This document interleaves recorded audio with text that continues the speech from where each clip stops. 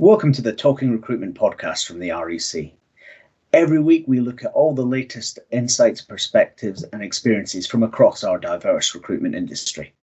Hello everyone and welcome to this special video edition of the REC podcast, Talking Recruitment. I'm delighted to join you by video today. Lots going on at the REC this August. Maybe you've already dipped in on our legal work on the Supreme Court judgment around Harper Trust versus Brazel. Really important holiday pay changes there that you need to be across. Is a great webinar that we ran recently. It'll be available on the website too. Also, of course, looking forward to a new Prime Minister at the beginning of September and potentially an emergency budget. Already some whisperings about taxation for contractors there, so we're working hard at that. But the big thing that's dominating the scene right now is going from what is a super tight labour market, really sky high demand, into a much more uncertain period in the autumn and into next year, which is being driven by high inflation, big changes in our economy and therefore in our jobs market. Maybe a little less concerning than in previous times because the labour market is just so tight.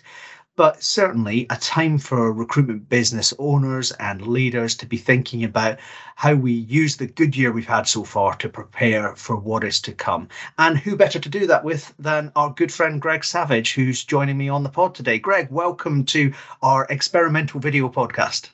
Thank you, Neil. It's wonderful to see you, and it's great to be here at the REC offices with my old friends. I shouldn't say old, but Grishma and others. Seeing everybody again. First time in 3 years, Neil. Can you believe it? I can. Yeah, we did a tour in Glasgow and Manchester and London back in 19, and it seems like yesterday, but also an eon ago. And of course, the reason you're here is that we're doing an in-person session on August the 31st, which is going to be fantastic, looking into some of the things that we're digging into today. And if people want to come and join Greg and me on the 31st, you can book onto that event at rec.uk.com/events. It's one of the featured events on the page. But Greg, why don't we start with a little exploration of, where do we think we are right now? High demand, shortages in lots of industries, and as recruiters, we're more in demand than ever.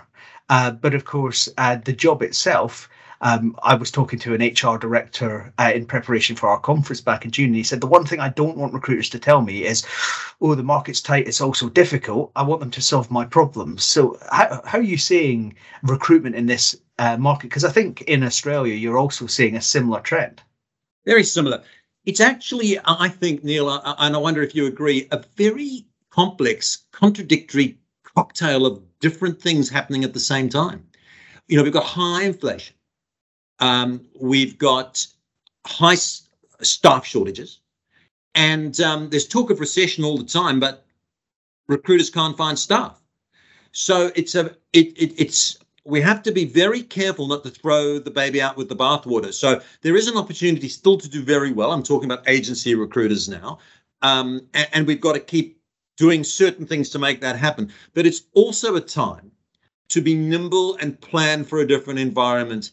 I heard the phrase a grey swan, which apparently is an event is coming, you just don't know when.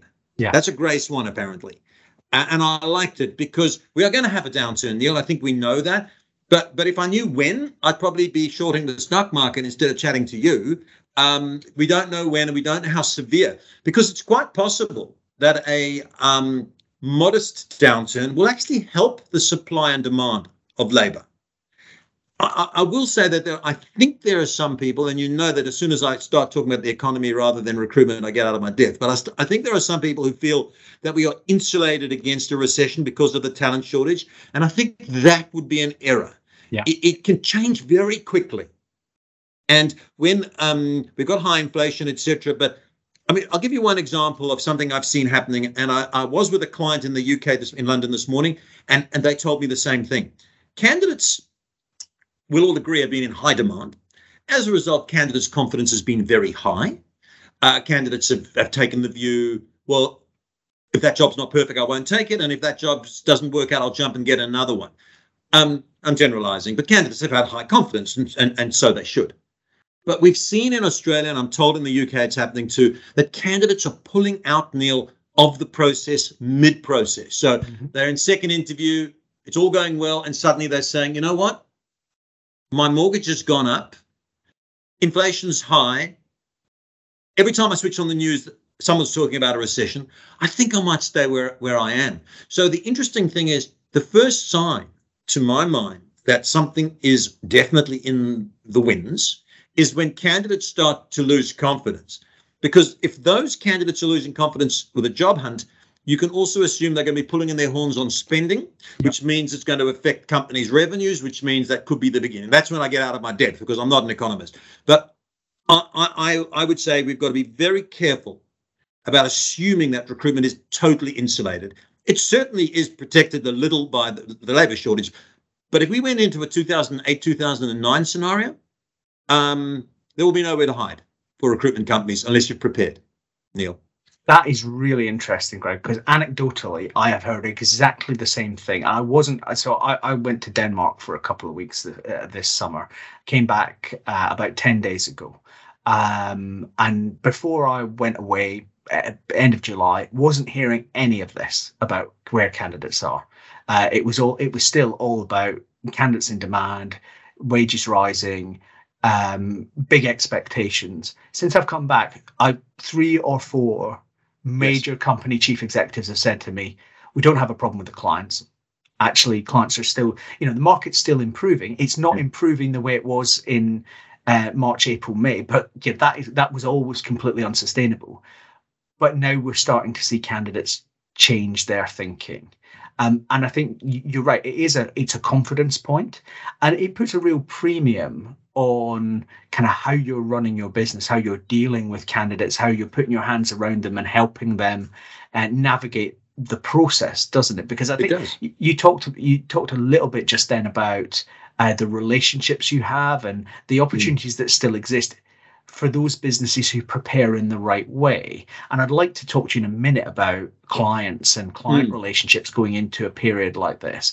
But just for candidates, what does that mean? What does that picture that you've just painted mean for companies who are needing to think about candidate retention through processes, especially as, of course, processes might lengthen slightly through the autumn as clients also begin to think, let's just be absolutely sure before we make a decision? Yeah. I'm fascinated to hear your anecdotes about going away and coming back and finding that some of your contacts or senior people were talking about it. I'm on the board of 16 recruitment companies, which means I spend my time inside. It's a very privileged position because I get to hear so much and learn so much. And I heard that story about candidates pulling out of the process from one client.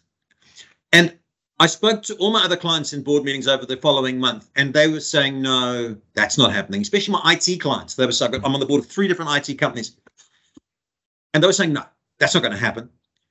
Just before I came away in the last round of meetings I went on, they were all, pretty much all, reporting that and they were shocked that had happened.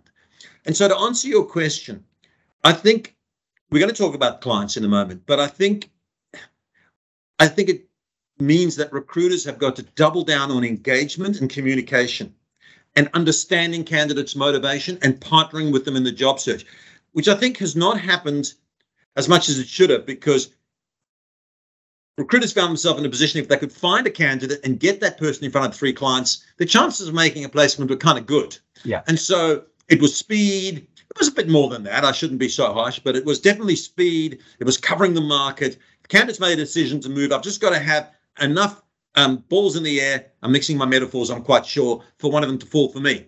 Yeah. But now I think you've got to get much closer to the candidate and work with them on their true motivations to change jobs, because candidates are going to the process sincerely, but it only takes a call from dad to say, I think there's a recession coming, or your mortgage. In Australia, they said that in Sydney, the average mortgage for a monthly mortgage for a mortgage holder has gone up $1,200 per month since earlier this year.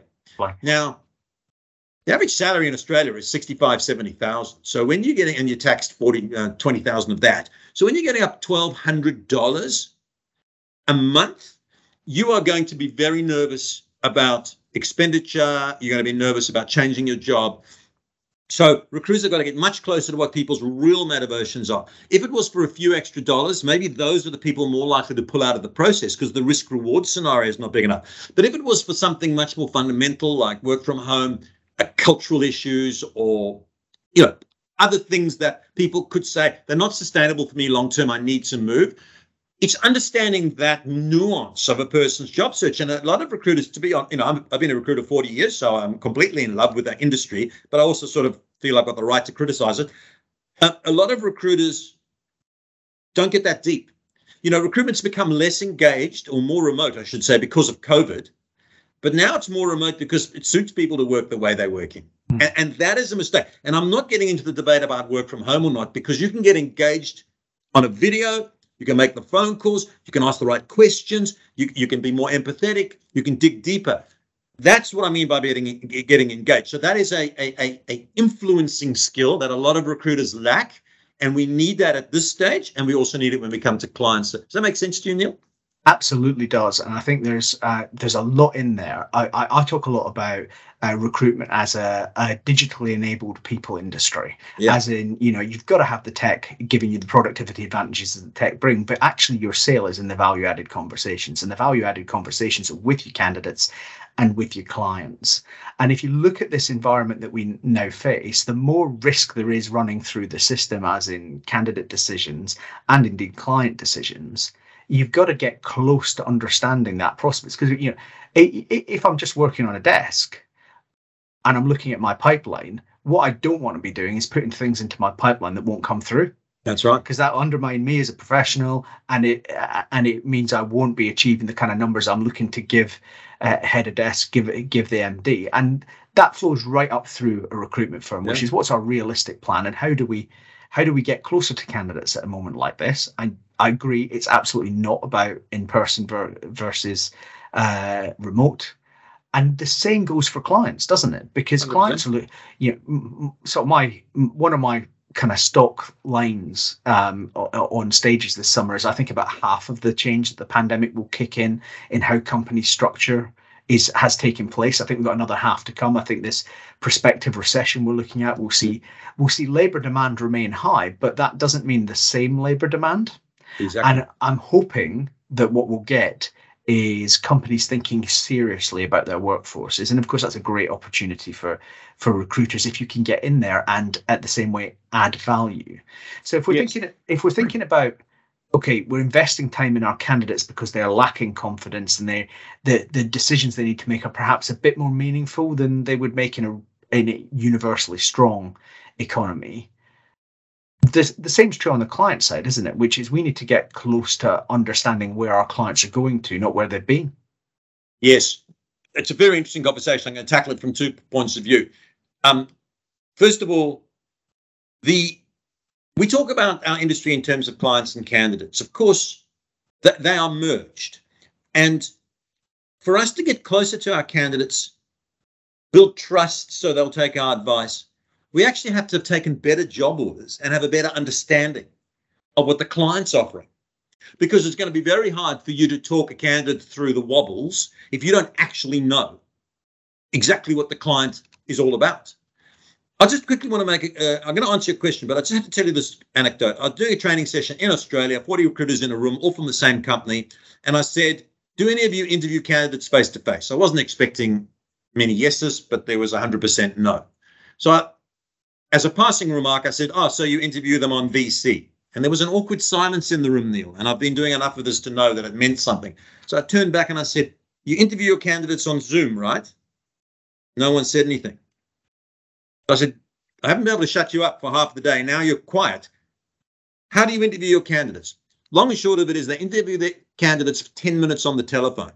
Now, these are accountants and engineers that they recruit. In 2019, they used to interview in a room, face-to-face, looking the person in the eye, asking the right questions. Now, it's a 10-minute quick interview to check that what's on their resume is true. There's no questioning and understanding motivation, talking about counter offers, all the real skill of the job of a recruiter.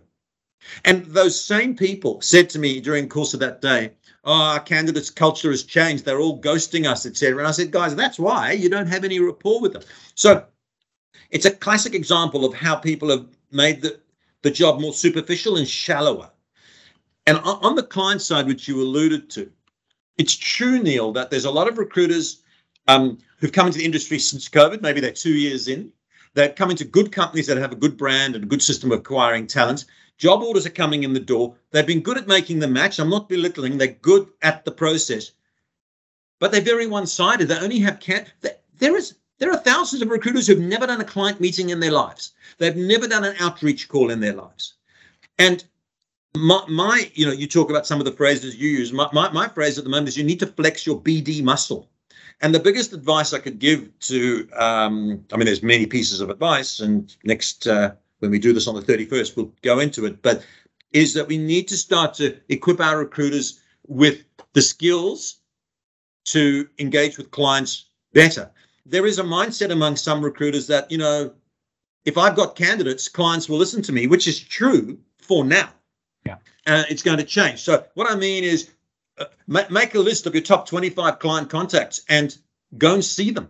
I know it sounds counterintuitive, but go and see them or set up a video call and get to know them better. Any clients in your database that you've ever had who you haven't spoken to 100 days, call them. Have an outreach call. We have got to understand that when the wheel turns, if you don't have a partnership mentality, a credibility, a relationship, those clients will dump you. They will not engage with you. And not only that, we've got to remember, and people, we have had a 10-year golden run apart from COVID in our industry. There's been a boom. People forget that. So that means that at least half the recruiters out there have never really been through a recession. They've been through COVID, which was not a recession economically produced. It was down, rapidly up, and supported by the government. So a lot of people are in jobs because the government in both your country and mine supported them. Yep. That won't happen in a recession. And so we need to equip people with relationship building skills, because when the market turns, every recruiter in town is going to suddenly have to get on the phone and do some business development, and they won't have the skills, and clients won't want to talk to them. So it's working to get closer to candidates, but it's also engaging on the client side in a much more deliberate and targeted way. And I know it's counterintuitive because a lot of recruiters I say this to, they say, but Greg, you don't get it, mate. They say, I'm short of candidates.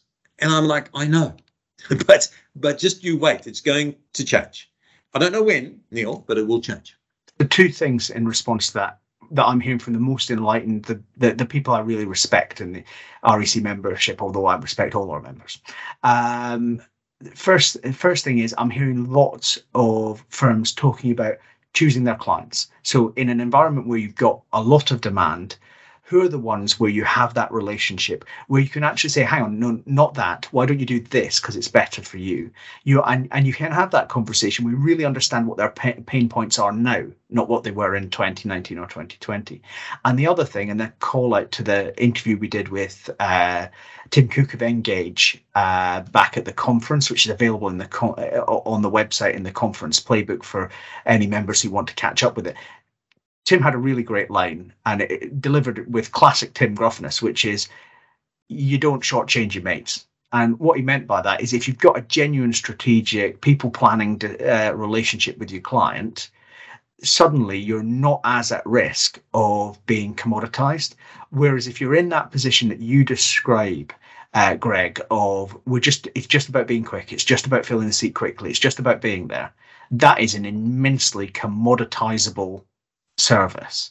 100%, and it will evaporate.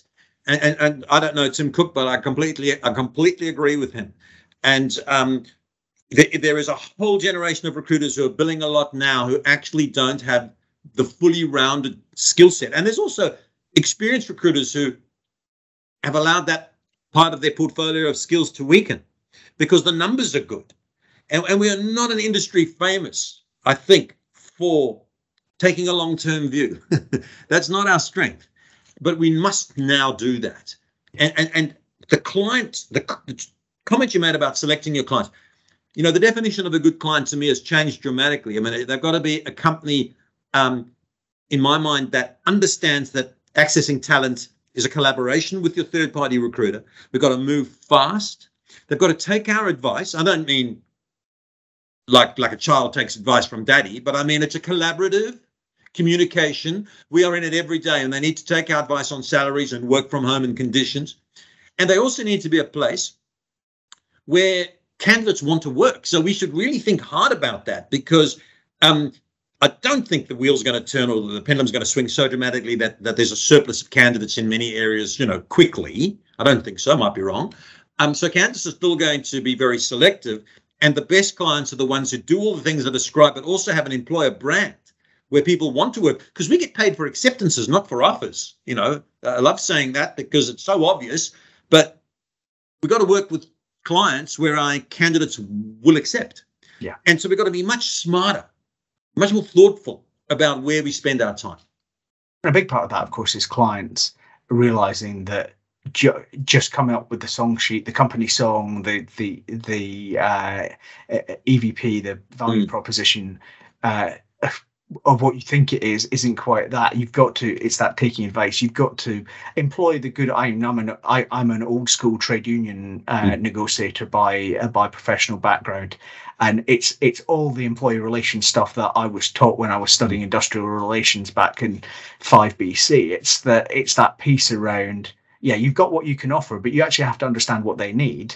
And then the process is that bringing together of the two sides, and we can be the oil of the labour market in helping that to happen with good clients. But you need the relationship where a client will, where you understand the client's pain point, and you've built up to a position where they'll listen to you. In the same way as you need to have that relationship with the candidate, where if you say to the candidate, look, you're probably pushing it a bit going at 60k for this, their thought is that's good advice from a professional, not this guy's trying to lowball me for their client. Exactly. And the way the words I like to use is that if you've got a collaborative relationship with as that guy said, you don't shortchange your mates. A great recruiter gets him or herself into a position where you actually act as an advocate for your client. You are out there advocating. And that's one of the reasons why our industry won't be automated anytime soon, because a machine cannot advocate for a client. It's when I say to a candidate, look, I know you haven't heard of this company, but let me tell you the background. I know the CEO. I've placed 3 people there and they're thriving. Did you know that this is what they've achieved in their German head office? I'm making it up, but it's all got to be true, but you can advocate. Then the candidate who was not intending to go for an interview goes for an interview, loves it, gets the job. Only a recruiter can do that. And on the candidate side, we have to get ourselves into the position where we actually act, and very few recruiters do this, as an agent for the candidate in the marketplace, almost like a football agent or a theatrical agent, where those people get offered gigs, the top people, anywhere, but the agent represents them to secure the right opportunity for their career. That's the business. Now, to get to that position, you have to have transparency, authenticity, build credibility, trust.